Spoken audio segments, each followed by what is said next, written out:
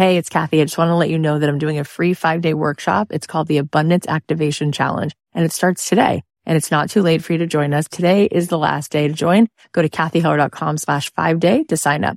The pre-party has been happening and it's been such a blast. There's so many high vibe women in there who are ready to call in more abundance. I know that you will love that you showed up for this. I'll be live at 9 a.m. Pacific, 12 noon Eastern every day this week, teaching you how to become a master manifester. You are just going to have the best time. If you want to join us, sign up at kathyheller.com/5day. You can take up residency in the present moment. And it's not about feeling good or having some wonderful, calm, insightful experience. But as you engage in this radical act, which I call a radical act of one's sanity, because it's just stopping and dropping into the present moment, which is your life. And so when you do that, it's a very radical act of sanity, but it's also a radical act of love. It's love of the miracle of being alive in this moment.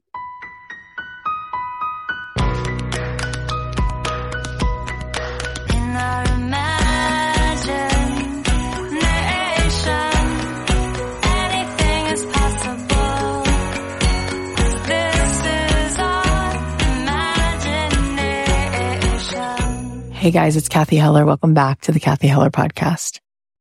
How are you doing? It's a few days in to 2024. How's your heart? How are you? This has been a hard few weeks for me. I mentioned to you, my dad is sick, but there's other things coming up. I just feel like the more willing I am to really be awake, you realize how much you've been holding on to your whole life that kind of gets stored up. And sometimes you're in situations and you're like, why am I creating this moment where I'm like reliving this pain that I've had since I'm like 7 years old? And my husband and I had this amazing conversation yesterday, and he was so kind and he showed me such grace, and he was holding my hand and he's like, I am here and I can see you when you're sort of lost at sea and you're just in it. And I think it just takes tremendous kindness and courage for someone to love you and be willing to stick and sit beside you even when you're just pushing them away. So I feel really grateful for that. And I'm staying a few extra days in Florida to spend some time with my dad. And then I'll go back to Los Angeles. And I'm looking forward to the beautiful adventure. And I'm also preparing myself for whatever else is here. You know, my dad is sick and there's a lot of things, you know, sort of here that are asking me to be a witness to a lot. So that's what's going on. And speaking of being a witness, today on the show, John Kabat-Zinn is here. He is remarkable and he's written so many books and he's done so much to help the world understand mindfulness. There's a book of his called Wherever You Go, There You Are that I have bought so many times because I give it to people. I'll just say, take this book. It is beautiful and it will touch your soul. So I highly recommend that you read that book. But there's so many amazing books of his that I've read. And I've wanted to have him on the show forever since I started the show. So I'm so happy that he's here today. And that's so much of the conversation that we're talking about today is how can we roll out the welcome mat to everything that is and just make space for the totality of this present moment. And it's just amazing how healing that is and how beautiful and in integrity you feel when you stop running or distracting yourself or trying to be somewhere other than where you are. There's something really beautiful and so important and so healing about being with whatever is here. And that's what this conversation is about. So it's very fitting for how I've been feeling this week. Before I say a little more about Jon Kabat-Zinn, I want to share that we're doing a flash sale for our membership. And this membership is just so sacred and special. It's called the Quilt because I believe that each of us is sewn together, so to speak, by a common thread. We share this common thread of empathy and reaching for higher consciousness and just beautiful souls, amazing women who can be there for each other, to support each other through the hard things and celebrate each other through the amazing things. And so we're doing a flash sale for 25% off. You can use the code PEACE. Peace is my word for this year. So if you go to kathyheller.com/quilt, you can be a part of this membership. And this membership is really, it's so powerful. We meet every single week for about 2 hours. We sit together. We spend time meditating. We spend time sharing with one another. And there's some coaching, and it's just really soul nourishing. And I'd love for you to be a part of it. So you can go to kathyheller.com/quilt and use the code PEACE, and that will be good for the next few days if you want to save 25%. So diving back into today's episode, we have Jon Kabat-Zinn with us, and he is just brilliant. He's a meditation teacher, a scientist, an author, professor of medicine emeritus at the University of Massachusetts Medical School, the founder of the Center for Mindfulness in Medicine, Healthcare, and Society, and he's the founder of the Mindfulness-Based Stress Reduction Clinic, which has a program that's been used at medical centers, hospitals, and health maintenance organizations. Some of you may be familiar with his life-changing books. I said before that I love Wherever You Go, There You Are. His work is foundational. It's a guide to mindfulness and meditation. It combines his research and medical background with his spiritual knowledge to help readers find peace and change their lives. He recently released the 30th anniversary edition of this book, Wherever You Go, There You Are, which features a new introduction and afterword from Jon. Plus, it contains factual updates throughout the book to address the changes in research and knowledge since it was first published. This is one of my favorite books, as I said, and I just can't recommend it enough. So do yourself a favor and go get a copy. I've been a student of Jon Kabat-Zinn for a very long time, and it was really a treat to sit with him. He has a tremendous amount of passion for what he teaches, and it was an honor to have him and to have this conversation. I won't keep you waiting any longer. Without further ado, please welcome the beautiful soul, Jon Kabat-Zinn. It is such an incredible gift to be sitting with you right now. So, ladies and gentlemen, Jon Kabat-Zinn is here, and really here, as you always are. Wherever you are, you're there. Thank you. Even if it's remote, as they say. Thank you for being here. Yeah, and I hope it's not remote in that sense of it. So there's so much I want to talk to you about, but one of the things I'm really curious about is the beginning of this journey for you, like what it looked like, where you were at when you realized that you were going to make this your life's work. Like, what was it about where you were and where you then knew you were headed that just became so central to who you are? Well, it's a very profound question. And there are virtually an infinite number of answers to it. There are infinite number of ways that I could respond.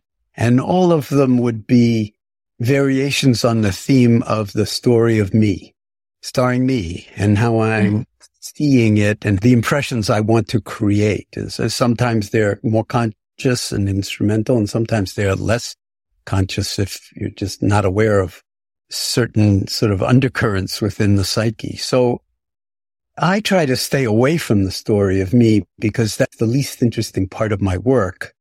And again, I get enough projections already from other people that, and the more I tell my story, whichever way I decide to craft it or play it out to the world, and it is, amazing. But my point is that everybody's stories are amazing and none of them are true enough.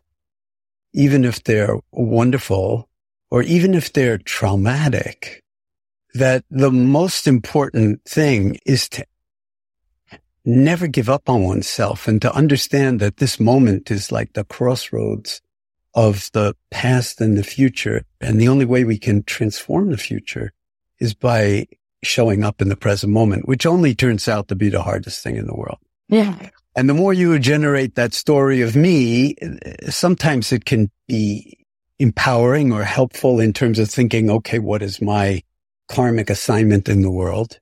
And sometimes it can be imprisoning because it can seem either too grandiose or too minuscule or too whatever. And you start judging yourself as inadequate in one way or another. And that's in many ways the kiss of death. So my work is about helping people to recognize that, and as we say to our patients in the first class in MBSR, as long as you're breathing, there's more right with you than wrong with you, no matter what's wrong with you. And, the story of what's wrong with me, sometimes it's endless, but we forget that there is more right with us in any moment, biologically, psychologically, socially, in any moment, but that often we really aren't in touch with it, or it's just a kind of fabrication of one's thinking, and we're not really embodied in that way. So that said, as a kind of preamble, I grew up in a family where science was really valued because my father was a world-class, what would now be called molecular immunologist, teaching at Columbia Medical School and doing, amazing research on the nature of antibodies. And my mother was a painter. And, my father was very well known in his field. My mother was not known at all. And she never showed her work. And she only sold one painting she was incredibly prolific. She made tens of thousands of paintings and sketches and in all sorts of different media. And she only sold one painting and gave one away. And she regretted both of them because she really wanted to hold on to her stuff. So her first exhibit was part of an exhibit at a kind of assisted living place where she was living at age 100. She had her first paintings shown. And it was just phenomenal for her. It was wonderful. And everybody gave her so much wonderful feedback about it. So I grew up in this culture, which C.P. Snow in the 50s called it the two cultures, science and art. And I had a kind of very young appreciation of who my parents were, but I also saw that they didn't appreciate each other's deep insights. My mother, of course, couldn't understand molecular immunology, although she helped my father proofread all his books and papers and stuff like that. So she knew all the words, but it wouldn't make sense to anybody. It's in a language unto itself. And my father, although we went to the Museum of Modern Art every Sunday, and they even put me in school as a 5-year-old at the museum school, my father had no real appreciation of what he was seeing at the museum. And I somehow, even as a very young boy, could see that.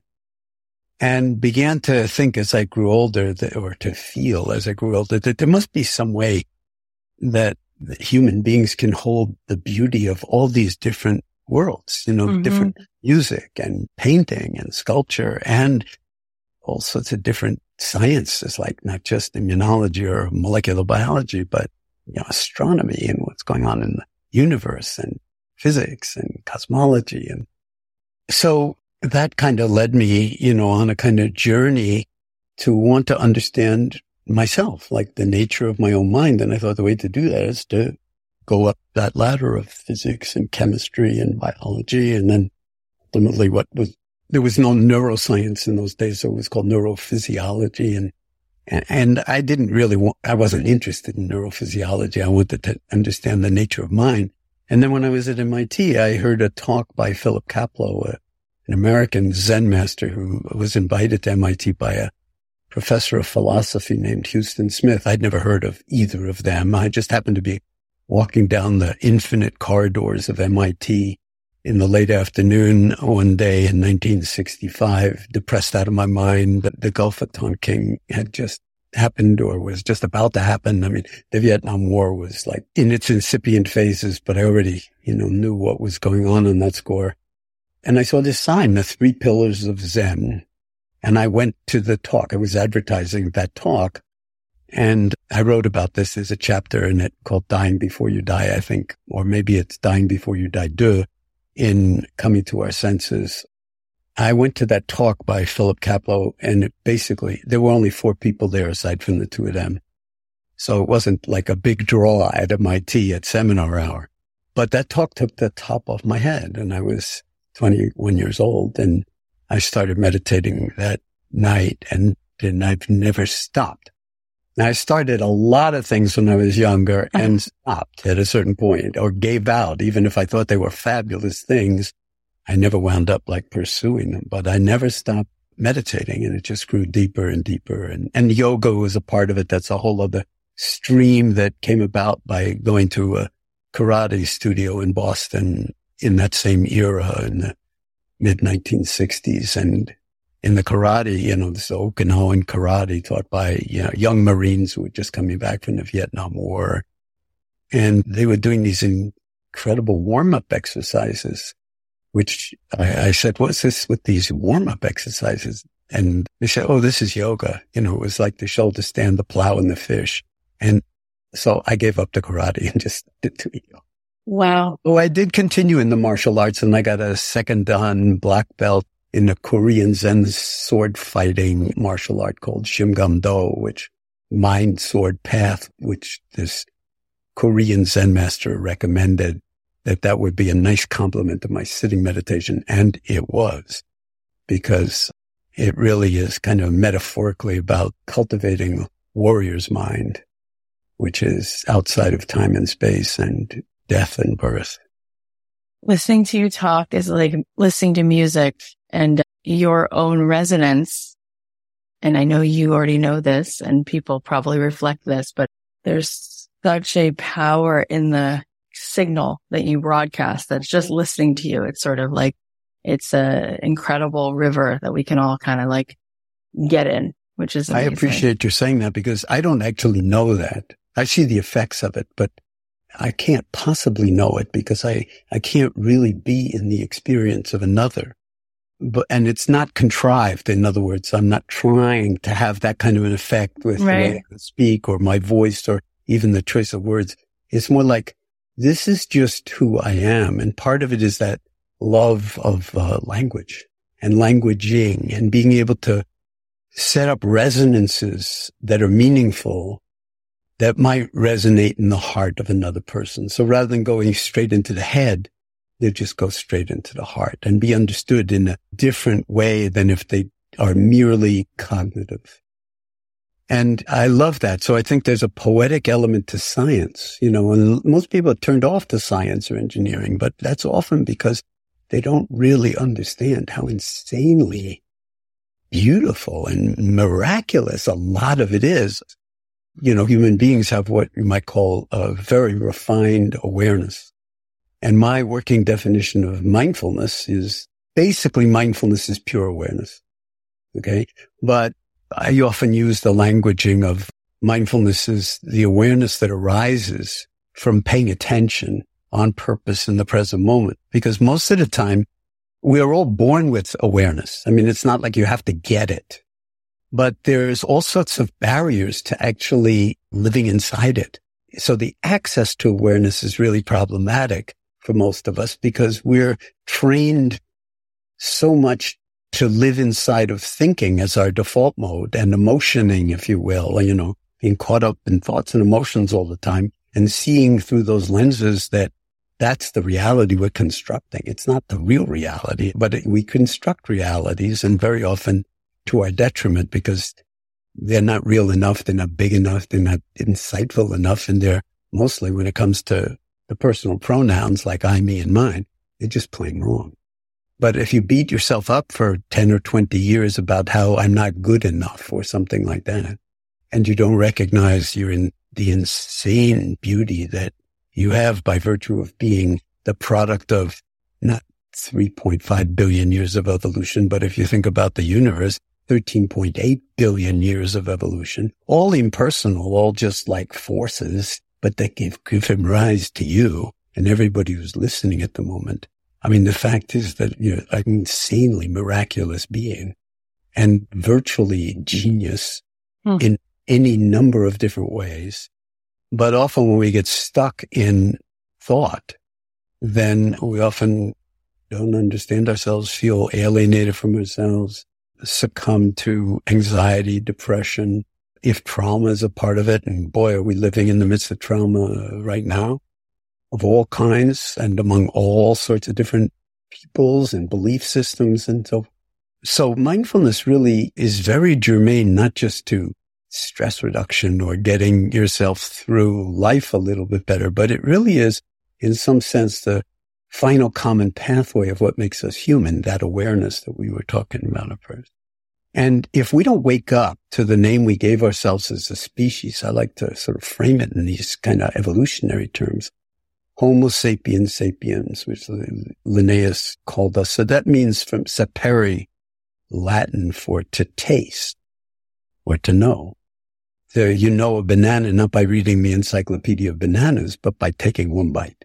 And you know much more than if you read the entire Encyclopedia of Bananas, okay? So we're the species that is aware and is aware that we are aware. So what's called, technically speaking, awareness and meta-awareness. A lot of psychologists think of it as cognition and metacognition, which is really thought-based, and so there's a kind of revolutionary possibility of humans waking up to our true nature, what the Buddhists might call our true nature, or our deepest capacities. And if we don't do it, the planet's not going to care, but this life form will care. Our 7 generations down the road of humans will maybe be in places that we would not wish on anybody, other life forms as well. So the stakes are actually very high that we wake up not just as individual people and live good lives without, killing each other, which we seem to have a very great deal of trouble getting around to. And at the same time, the question of life on Earth and the 7th extinction and so forth caused by the human mind that doesn't know itself and the greed, anger, and hatred and delusion that come out of a mind when it doesn't know itself. That's what the stakes are. And that's why I do what I do. I mean, that's why I teach. And if I knew something more powerful than mindfulness, not just as a formal meditation practice, absolutely critical that we actually learn how to practice as a formal meditation practice and integrate it into our lives in a really beautifully disciplined way, not as a kind of one more thing I have to load onto my to-do list, but exactly. It doesn't go on a to-do list. It's on the to-be list. And it's the only thing you need to put on your to-be list is present in the present moment, because it's the only moment any of us ever have to wake up or to live and feel and think or love or make anything happen. So that's kind of like all I want to say about my sort of personal motivation, so to speak, for doing the work that I do. Because these personal pronouns that I mentioned, the problematic ones, because everybody's now talking about pronouns. What are your pronouns? I don't like to say what my pronouns are. I mean, I'm like, because I'm trying to get rid of my pronouns, so to speak. The I, me, and mine. Plural pronouns I don't have any problem with, but the we, okay, for me, the we is like human. I don't want any other descriptors other than human. And then within that kind of non-dual perspective, what's going on in Israel and in Gaza at the moment, I mean, it's like an absolute nightmare, travesty. And it's just like almost impossible to witness as a human being. And on all sides, so everybody's terrorized and terrified. And we think of ourselves as a kind of enlightened, educated, advanced civilization. And it's like, come on, let's look in the mirror, let's wake up, and then let's redefine governing. Okay? Because what meditation is really about is how you govern yourself. The word dharma in the Buddhist tradition, which means the sort of teachings of the Buddha, it has another meaning, which is the lawfulness of things. It's like the Tao. Okay? The way things are. So the real invitation with meditation is, how do you govern yourself? Mm-hmm. And how do you govern yourself in the face of like bureaucracies that are sort of only self-interest in the smallest of ways? So we need to inquire into what is self and what is true self-interest, and whether it's a nation or whether it's the planet or whether it's you as a human being. If your story of me, if your self story is too small, then you will wind up in a defensive, protective, aggressive, fearful mind state. And then when you feel provoked, God knows what will happen, but we're seeing it played out. Okay, that's the mind state. And then we say, no, that was the war to end all wars, until we have the next war. Right. And so this is not a prescription for happiness on planet Earth. And even planet Earth is not happy anymore. And we have enough technology to understand that in the way we didn't like 100 years ago. You can see what's happening with the glaciers because the satellites can photograph the glaciers over the past 50, 60 years. That's the water supply for at least a third of humanity, and it's gone. So you just asked me one question, and already we've been going for like 20 minutes, I think. That's insane. So I'll back off now and just let you ask me questions. One of the things that you mentioned earlier, which I'm going to sort of highlight because it comes up a lot when I'm speaking with people, is this sense that they feel they're not good at meditation because they think that the goal is not to think. I'd love for you to explain, if you can, what really is it and what is it about understanding it that could allow people to lean in more toward it because it would feel more accessible rather than this thing that they think they're quote unquote bad at because their mind keeps going. And they are reifying a particular idea about what they would be experiencing if they were a quote unquote good meditator. Right. Yeah. So people say like, I can't meditate. And there's even a chapter in where there you are that's called that. So the trouble with words in general is that they're pointers. And so it's almost impossible for me to say it in such a way that it will have an impact for the rest of your life. But that's my intention, is that this is not kidding around. This is not some nice little thing that you do to make yourself feel better or a little less stressed. It's like, oh, do you want to miss the entirety of your life and create some fiction that you're living in, which is going to include a lot of unnecessary suffering? Right. Or do you want to actually open to the full potential range of the beauty that is you, unique on the planet, even if you're an identical twin, still totally unique? And that's really the challenge. So when it comes to your question, the first thing to know is that taking your seat in formal meditation, and it could be done sitting, standing on your head, running, whatever, but I'm going to use sitting as an example because nobody likes it, except once you get into it. And then it's not a matter of liking it. It's just like sitting is like lying down. You can meditate in bed. I mean, it's really beautiful to meditate. But you can meditate at the stove. You can meditate cooking. You can meditate hugging your children. And you should, but what does that mean? It means fully present in the timeless quality of this moment and underneath thought or outside of thought, so to speak. It's not like you're shutting off thinking or feelings, but awareness is like space. Okay. We were talking about the Big Bang and the universe. So the nature of space, which is seriously not understood, but there's no question that space from a cosmological point of view is boundless and that there's no center to the universe, nor is there a periphery or a circumference or a boundary to the universe. Okay. So now think about your own awareness for a moment. Can you find the center of your awareness if I ask you to? Even if I give you a half an hour, you won't find the center of it because there is no center. Can you find the outer edge, the periphery or the circumference of awareness? Awareness is like space. I mean, it's like infinite. And it's ours, as I said, but we have to cultivate access to it. So when you take your seat, metaphorically, if not literally, to meditate, to drop into the present moment, first thing is you're at least open to the potential to, by inhabiting the present moment, you're letting go of conventional time. Right. You're just here in the timeless moment we call now. And you're not trying to improve on yourself or have a good feeling or relax or have an insight or anything like that. You're just resting in awareness. Now, that's the invitation. But if the mind is not restful, it's going to say, well, I'm resting in awareness for 30 seconds. Nothing happened. What's supposed to happen?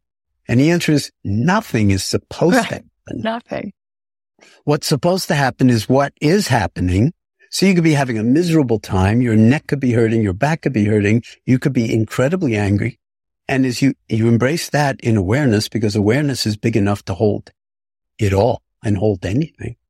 And then you can ask yourself some really interesting questions. And you can watch and look and feel. Is the awareness angry or in pain or anything else. And this is not an invitation to dissociate. It's to just look at the nature of awareness when you're suffering. Right.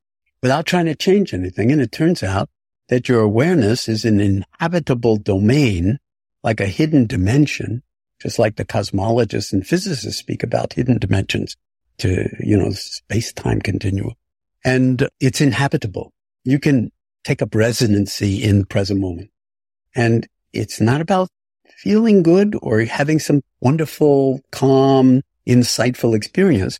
But as you engage in this radical act, which I call a radical act of one's sanity, because it's just stopping and dropping into the present moment, which is your life. And so when you do that, it's a very radical act of sanity, but it's also what I'm coming around to saying more and more, a radical act of love. It's love of the miracle of being alive in this moment. I mean, if it was up to us to be breathing, as I like to say, we would have died a long time ago because, we take everything for granted, but we're not allowed anywhere near the breathing mechanism, the biological breathing mechanism, because we would die every time we went to sleep. So it's taken care of for us. So there's a certain way in which we don't appreciate our own insane biological mystery. Whether it's giving birth to babies. I mean, every one of us is born and was gestated in the body of a woman. I don't have to tell you that as a woman, but the fact is that very often all of us humans forget the miracle, the insane miracle that the evolution of sentience figured out how to do this through embodiment. And men don't do that. It's like got divided. It was a kind of division of labor within evolutionary time, long before there were humans. But once it figures something out, it keeps it that way. But now with all our technology and stuff like that, there's nothing that we can't mess up. Right. Okay. Or think, we can do a better job by bringing more technology into it and improving on biology and so forth. And I mean, it's one thing when you're trying to sort of alleviate suffering and disease and all sorts of other things like that. But it's quite another thing when you want humans 2.0 or 3.0 or whatever. And believe me, once the mind can think along those lines and has technologies that can mess around with the genome and CRISPR and, rearranging sort of the genetic code, where's the wisdom?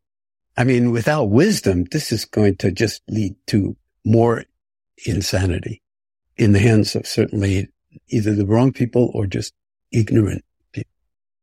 So we're so precocious as a species. We've been precocious on the technological side. We need to be precocious on the heart side. So taking your seat is like a radical act of sanity and love. And you just be here. And you don't try to improve on the present moment or wonder, what am I supposed to be feeling? What you're supposed to be feeling is exactly what you're feeling in this moment. And that's awareness. You're aware of it and you don't have to do anything with it. But it's so depressing. It's so anxious. I'm so miserable and I'm so impatient and my body is killing me. Okay. No problem. Just see if you can be here for one in-breath and one out-breath with it. And maybe then get up and forget about meditating. And the next time you take your seat, which could be in an hour or a day, maybe 2 breaths. Just hang in and see like what's going on without trying to fix or change anything at all. And certainly not get to some better, more relaxed meditative state. So that's cultivating access to your awareness. And then ultimately life itself becomes the meditation practice. There's no time during waking life, at least, when you can't remember that, hey, this is it. And, I like to quote Thoreau from Walden because he said this 180 years ago or whatever it was, when he went off on retreat to Walden and said, I went to the woods because I wish to live deliberately to front, meaning confront only the essential facts of life and see if I could not learn what it had to teach and not before I discovered that I hadn't lived. That's it. Those are the stakes. Those were the stakes in 1830, and those are the stakes now, but they're much, much higher in a way. It's about not losing touch with what's deepest and best in yourself and realizing that it's all here right now. And if you want the future to be different, the only leverage you have is to inhabit the present moment And when you do, the next moment is different because you've shown up in this one. And one thing does lead to another. So over time, you may wind up living the life that's yours to live and understanding what your karmic assignment or karmic trajectory really is and learning to actually love it, even if it's difficult, even if you didn't ask for it or whatever, but to make it sing in a certain way. One of the things that you just alluded to a few different ways is the insistence that our mind has on feeling a certain way. And what you taught me over the last many years of reading your books and listening to you is a relationship with the idea of equanimity, which I had never known. And I had always been, and I still am aware of the fact that there's a part of me that lives for these crescendo moments. Like I'm wanting a certain feeling as opposed to remembering to remember that one of the most satisfying feelings is being with what is. And you taught me that this relationship with equanimity, to sit beside the river, that we can be with things as they are, and that there's this feeling of deep integrity that is so satisfying when you stop having an agenda to make a certain thing the goal all the time. And we live in this world in which people are just in this insatiable, I'm after more and it needs to be this. And that feels like a hell realm. And I'm curious if you can speak to that, because that is basically... You're so eloquent on the subject. I mean, it's like I don't need to open my mouth. You taught me all of this. But you're very articulate. I mean, it's about it. It's really, if you got it from me, so much the better. I'm glad to hear it, because that's the bow right back to you. That's as I said, the only reason that I, and I think everybody else who's a mindfulness teacher is engaged in the kind of work that we're doing, because it's not about becoming a good meditator, whatever that might mean. It's about being who you are in your fullness while you have the chance, which is only now, because everything else is either over or a fiction and a supposition. So great if you've reached some kind of sense of engagement with mindfulness as a way of being. I'm really happy to hear that. I mean, and having a conversation like this with you on your podcast with so many other people listening is really, I think, very powerful, that we're all in some sense together pondering what it means to show up in the world as a human being in the form of me, the unique form of me, and to not be so hard on ourselves. You know, there's that wonderful poem by Emily Dickinson that is one of my favorites about the personal pronouns. It goes like this, if you don't mind, because I think the people listening might recognize themselves in it. Me from myself to banish, had I art, impregnable my fortress unto all heart. But since myself assault me, how have I peace except by subjugating consciousness? And since we're mutual monarch, how this be except by abdication, me of me? So we're at war with ourselves all the time over like, what's wrong with me? What's not right with me? And you know, that can drive people crazy. I mean, and drive everybody else around them crazy too. It's just when you identify with yourself in that small-minded way with those personal pronouns, the me that is, and then you fill in the blank. And then I'm at war with myself because I also want this, and I know I'm beautiful, but I can't get there, and whatever it is. And I've made so many mistakes. It's not possible to, it's like you know what it's all called? It's called thinking. That's all it is. It's thinking. And when you believe it and you get seduced by the emotional valence of it all, then you're in prison. And the opportunity to step out of the prison, first of all, the key is in the door. So all you need to do is turn the key and open the door, and you're not in prison anymore. And that's where the mindfulness comes in. And there's another poem from Derek Walcott that speaks to that. And I like to use these two poems together. So again, if you don't mind. Of course not. Derek Walcott won the Nobel Prize maybe 10 years ago in literature, and he's an Afro-Caribbean poet from the island of St. Lucia. This is a pretty short poem that a lot of your listeners may know because it's called Love After Love, and it's easy. So I think about what Emily Dickinson was saying about the me from myself to banish. The time will come when with elation you will greet yourself arriving at your own door, in your own mirror, and each will smile at the other's welcome and say, sit here, eat. You will love again the stranger who was yourself. Give wine, give bread, give back your heart to yourself, to the stranger who has loved you all your life, who you have ignored for another, who knows you by heart. Take down the love letters from the bookshelf, the photographs, the desperate notes. Peel your own image from the mirror. Sit, feast on your life. So take that to the meditation cushion. Take that to the meditation. Sit, feast on your life. How do you do that? Just rest in awareness.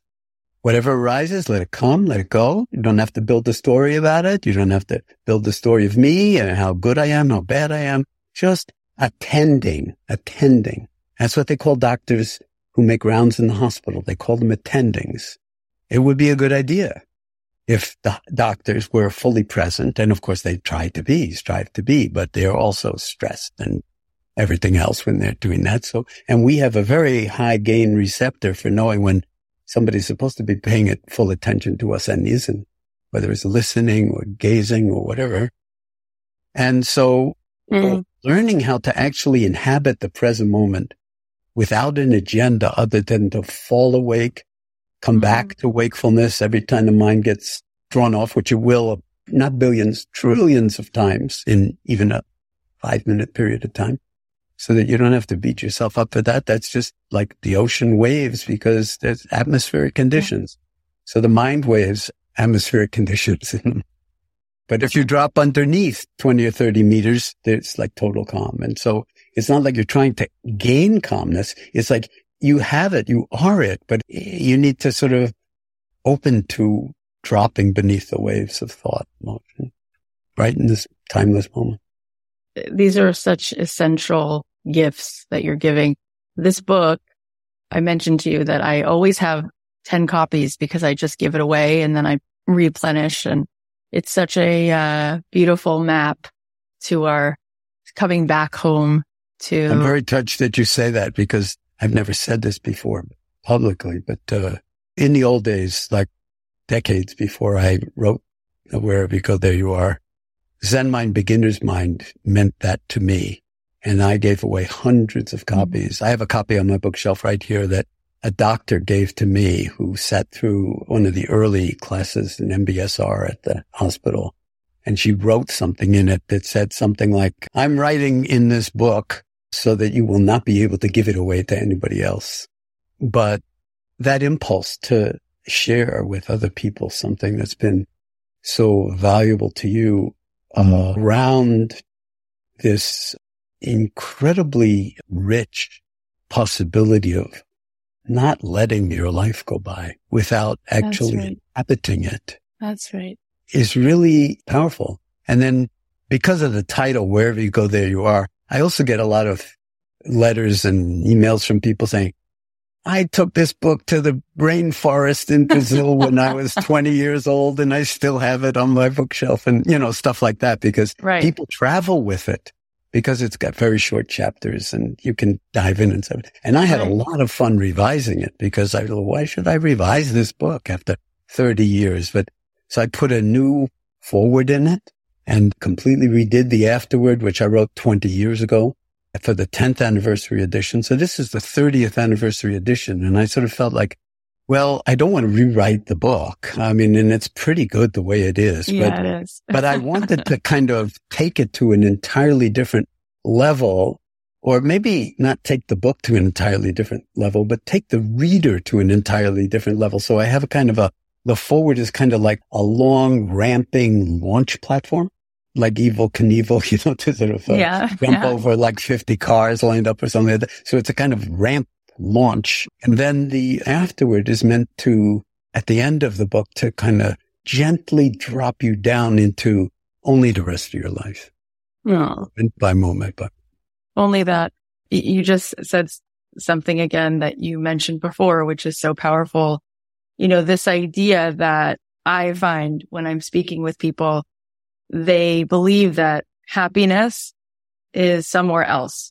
It's always in the future, and it's somewhere else in space and time. And you were just saying so beautifully that we have this invitation to inhabit only our life, only our actual life. And I wonder if you could speak to, what does it mean that happiness is not in the future, that that's a big illusion, but that there's something that is called some version of feeling peace and being present that's available right now.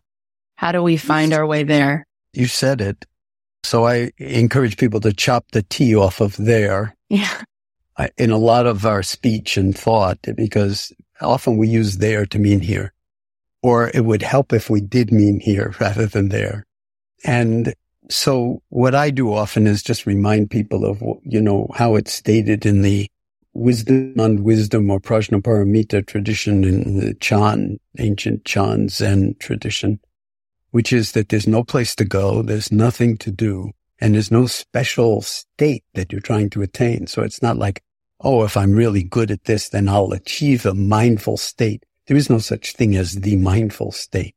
Any condition you're in, including depression, anxiety, murderous rage, can be right in one moment grokked and recognized and liberated so that you're no longer a prisoner or a slave to those feelings or emotions right in that moment with awareness.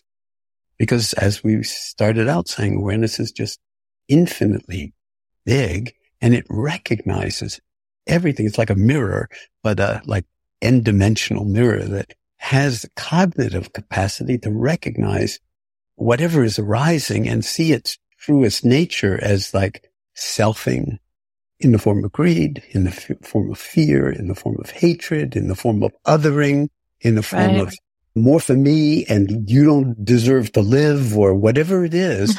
And then to recognize, that's not just in the terrorists, that's in all of us in a certain way. And we need to sort of come to this moment in a way that actually recognizes our own beauty and also fallibility, and not default to the fallibility, but to default to the love. And that's like the yoga. It's like exercising a muscle. The mind goes off, you bring it back. The mind goes off, recognize what carried you off or where it carried you, because you may not recognize the moment it goes off, but downstream at some point you'll wake up and realize, I'm not aware of my breathing or my body or sitting here at all. So then at that moment you notice what's on your mind. And that's revelatory. It's revealing of something. And then you don't judge yourself, good, bad, like, dislike. You just bring it back this again. And as you do that, and sometimes you won't want to bring it back, or you're bored or you're angry and you feel like this is stupid. So I'm going to just give up, not going to meditate anymore. Perfect moment to just bring it back. This breath. And you'll discover, like, one moment you'll hate it. The next moment you'll be so at home. You're like, why the hell didn't I start this when I was 20 years old? I mean, there's so much to talk about, and we just have a few more minutes because I want to respect your day. But so much of the work that you've done has been helping people to connect everything you're saying and have an effect on their physical health as well as their internal environment. And lately, we've all been watching Dan Buettner's work with the blue zones and people living into their hundreds. And I had him on the show, and I found it interesting that he talked about their meditation practice. And he said their meditation practice reduces the inflammation in their body. Yeah, that's true. Meditation. And so I'm just curious. You've been doing so much work on this, so it's pretty difficult to ask you to say one thing on it, but what do we need to maybe be aware of that we can understand that our mind can do for our own biological and physical well-being? Well, there are an infinite number of doors into that question, one of which might be like, do your eyes work? Mm-hmm. Just stop for a moment and reflect on the miracle of having eyes that work. Not everybody has eyes that work. I see you have glasses, I have glasses. So, without technology, we would not see very well. But when people are young, or now with this kind of technology, I see total miracle. People who won the Nobel Prize for color vision, George Wald, who I knew when he was in his prime. But no matter how much they know about color vision, the miracle of it never ceases, The ears work. If you're not deaf, they work. And it's like taking sound, the waves in the air, and they vibrate the tympanic membrane, and then that triggers certain kind of nerves that go to the auditory sensory regions of the cerebral cortex. And you're following this sentence as I'm wagging my tongue and making these plosive kinds of vibrations in the air, and it's also being transmitted over a computer wirelessly. And you're following every sound that I'm making, and it's actually a coherent grammatical sentence. It's a total miracle. And we take so much for granted alone. That's why the meditation practice traditionally starts with the body. The first foundation of mindfulness is the body. So the miracle of being embodied, like extraordinary. But then we don't know who we are. Who is embodied? What is that? Who am I? It's the most powerful of all meditative inquiries. Who or what am I? And the most important thing is not fill that space up with answers. You're not your name. You're not your age. You're not your ideas or opinions. They change all the time. Okay, who are you? Then probably the most realistic and responsible answer would be, I don't know. Yeah. And what about being that not knowing? You see, that's awareness. Yeah. The awareness. All the greatest scientists have to understand not knowing and be able to rest in a kind of an awareness of what they don't know, knowing everything that they know. So right at the edge of between knowing and not knowing, seeing and not having insight. And then all of a sudden something shifts and there is an insight and you see, aha, eureka, and you understand something that no one ever has seen before. And whether other people have seen before in terms of scientific discovery, that may be important. But in terms of your own discovery, you're learning to walk a path that many people have walked, but everybody walks their own path. We have a lot of commonality, but no one else can walk the path for you. So in that sense, that's why practicing formal meditation every day as if your life depended on it is really, really important. And I think that's one of the reasons that the books are so powerful, because that people understand that it's not the read this book by John Kabat-Zinn. No, it's like get your ass on the cushion. Yeah, exactly.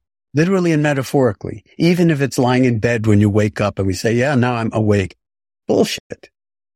Now I'm on automatic pilot. Have I really waked up or not? Have I really woken up? So check when you wake up. Give yourself a few moments and ask yourself, am I really awake? And before you jump out of bed, can you feel your hands lying in the corpse pose, on your back in bed? Can I feel the sensations in my hands, in my fingers, in the backs of my hands? Can I direct the attention more to the left hand than the right hand, or more to the right hand than the left hand? You play with this stuff. How about the foot? How about the left foot or the right foot, or the whole left side of the body or the right side? And you begin to see that, oh, okay, and this is just at the level of the first foundation of mindfulness of the body. Then the second foundation of mindfulness is what's called Vedanas, or liking and disliking, or not noticing at all. So we're kind of like puppets of our own likes and dislikes. We're like completely controlled by unconscious impulses to like or dislike. So you can bring awareness to that. Is the experience of, the left hand pleasant in this moment, unpleasant in this moment, or neutral? What about the right hand? What about someplace that you chronically have some kind of pain or whatever? And then you can just do that with anything, like, my calendar for the day or the kids or what they need or whatever. And so if you got to get the kids up in the morning or whatever it is, you got a lot of stuff to do. Before you do the doing, try to ask yourself, who's going to do all this doing today, and drop into being for a time. If it means waking up 10 minutes earlier to do that exercise in bed, or an hour earlier or 2 hours earlier, and really do a whole sequence of sitting and mindful yoga down on the floor, all of which is described in the book, then your life depends on this. Why not do it? I mean, it's like, we don't want to sleep through our entire lives or sleepwalk through our entire lives. So then life itself becomes the meditation practice. And as I said, it all becomes a love affair. And it's not like, I'll do it the way John Kabat-Zinn does it. I can't even do it the way John Kabat-Zinn does it. I mean, because you never know what's going to happen next. But you could do it the way it's arising for you in this moment. And remember that that's good enough for now. And then life will teach you everything you need to know. And your meditation practice will develop on a multiplicity of levels, including the instrumental level where you get better and better at it and you're really understand it better. And most importantly, the non-instrumental method, the element of it, or non-instrumental dimension, where there really truly is no improving on the present moment. There's no place to go, nothing to attain. And even all the things we want to be better in the world, the best leverage we have transforming the world is to transform ourselves in this timeless moment. And then our actions and how lightly we live on the earth and how much we engage other people in political action or whatever it is that we're drawn to do, that's kind of full engagement. That's full engagement. And that will, in some sense, be, I think, the only way we can live our way into the name, our species name in time to, sort of tilt things in the direction of sanity.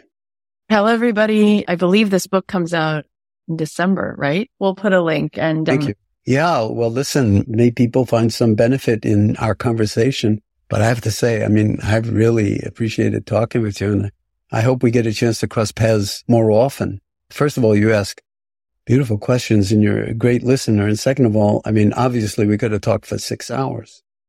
I don't know if you have any idea. Maybe we didn't even get to question 2 that you were. You're such a giant in my life. You've given me back so much of my life.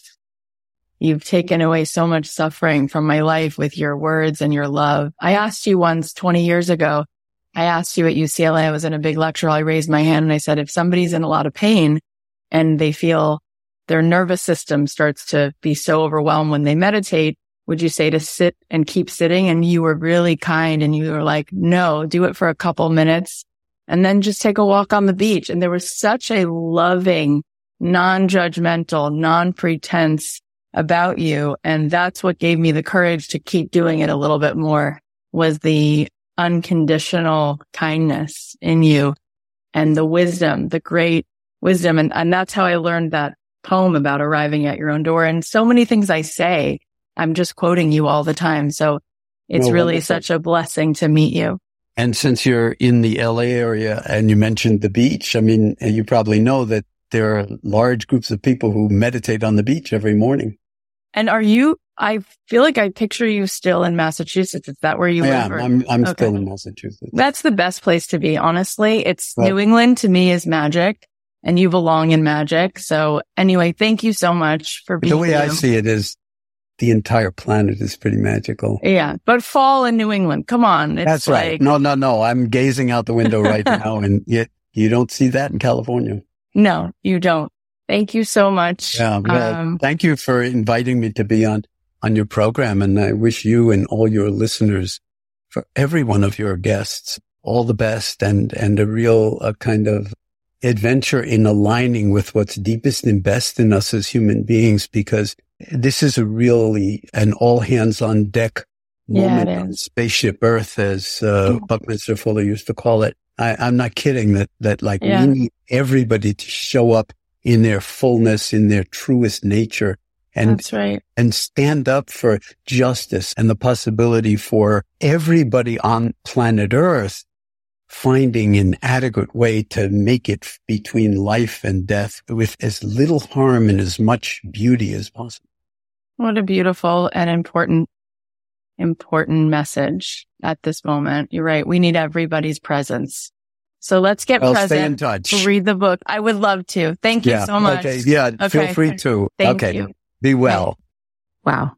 All right. Well, here are the takeaways. Number 1, as long as you're breathing, there's more right with you than wrong with you, no matter what. There is more right with us in any moment. Number 2, the only thing you need to put on your to-be list is present in the present moment, because it's the only moment any of us ever have. Number 3, take your seat in the present moment. It's not about feeling good or having some wonderful, calm, insightful experience. It's just about stopping and dropping into the present moment, which is your life. When you do that, it's a very radical act of sanity and a radical act of love. It's love of the miracle of being alive in this moment. Number 4, give back your heart to yourself. Peel your own image from the mirror. Sit, feast on your life. Number 5, there's no place to go. There's nothing to do. And there's no special state that you're trying to attain. There's no there. It's only here.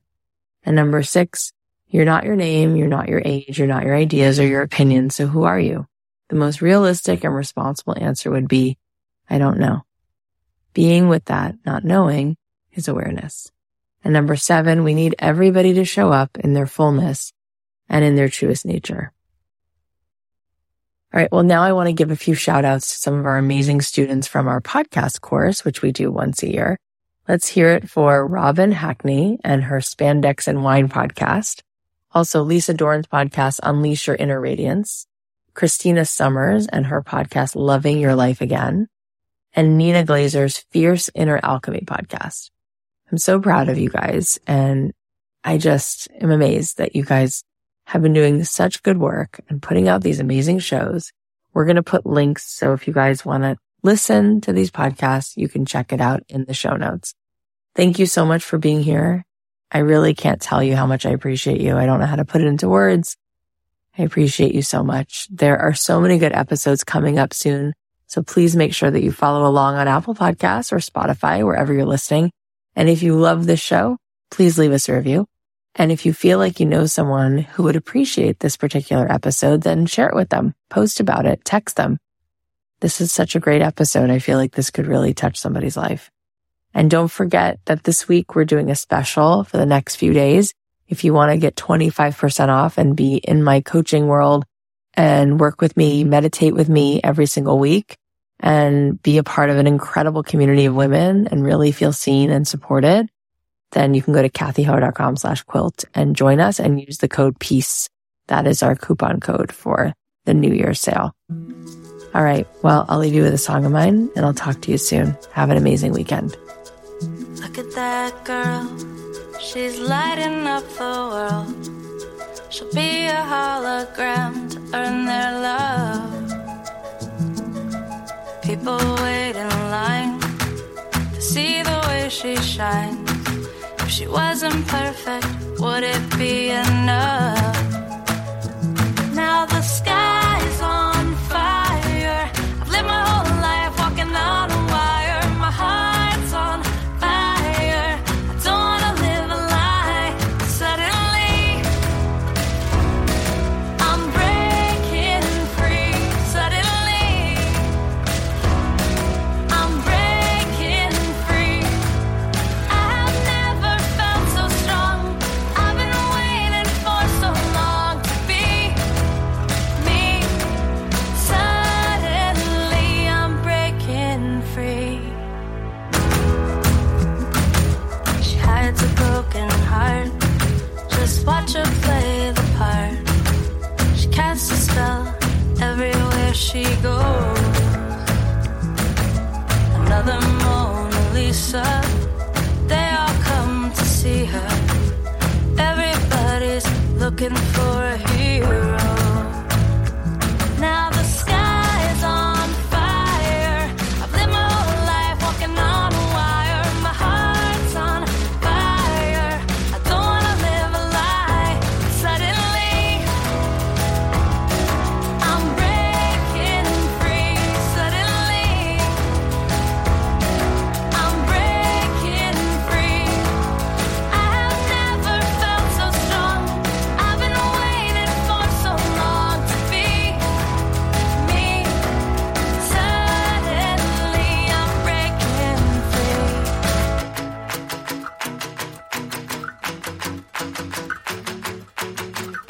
2, 3, ready, set, free. 1, 2, 3, ready, set, free. 1, 2, 3, ready, set, free. 1, 2, 3, ready, set, free. 1, 2, 3, ready, set, free. 1, 2, 3, ready, set, free. 1, 2, 3, ready, set, free. 1, 2, 3, ready, set, free. Weightless, I'm floating to the sky.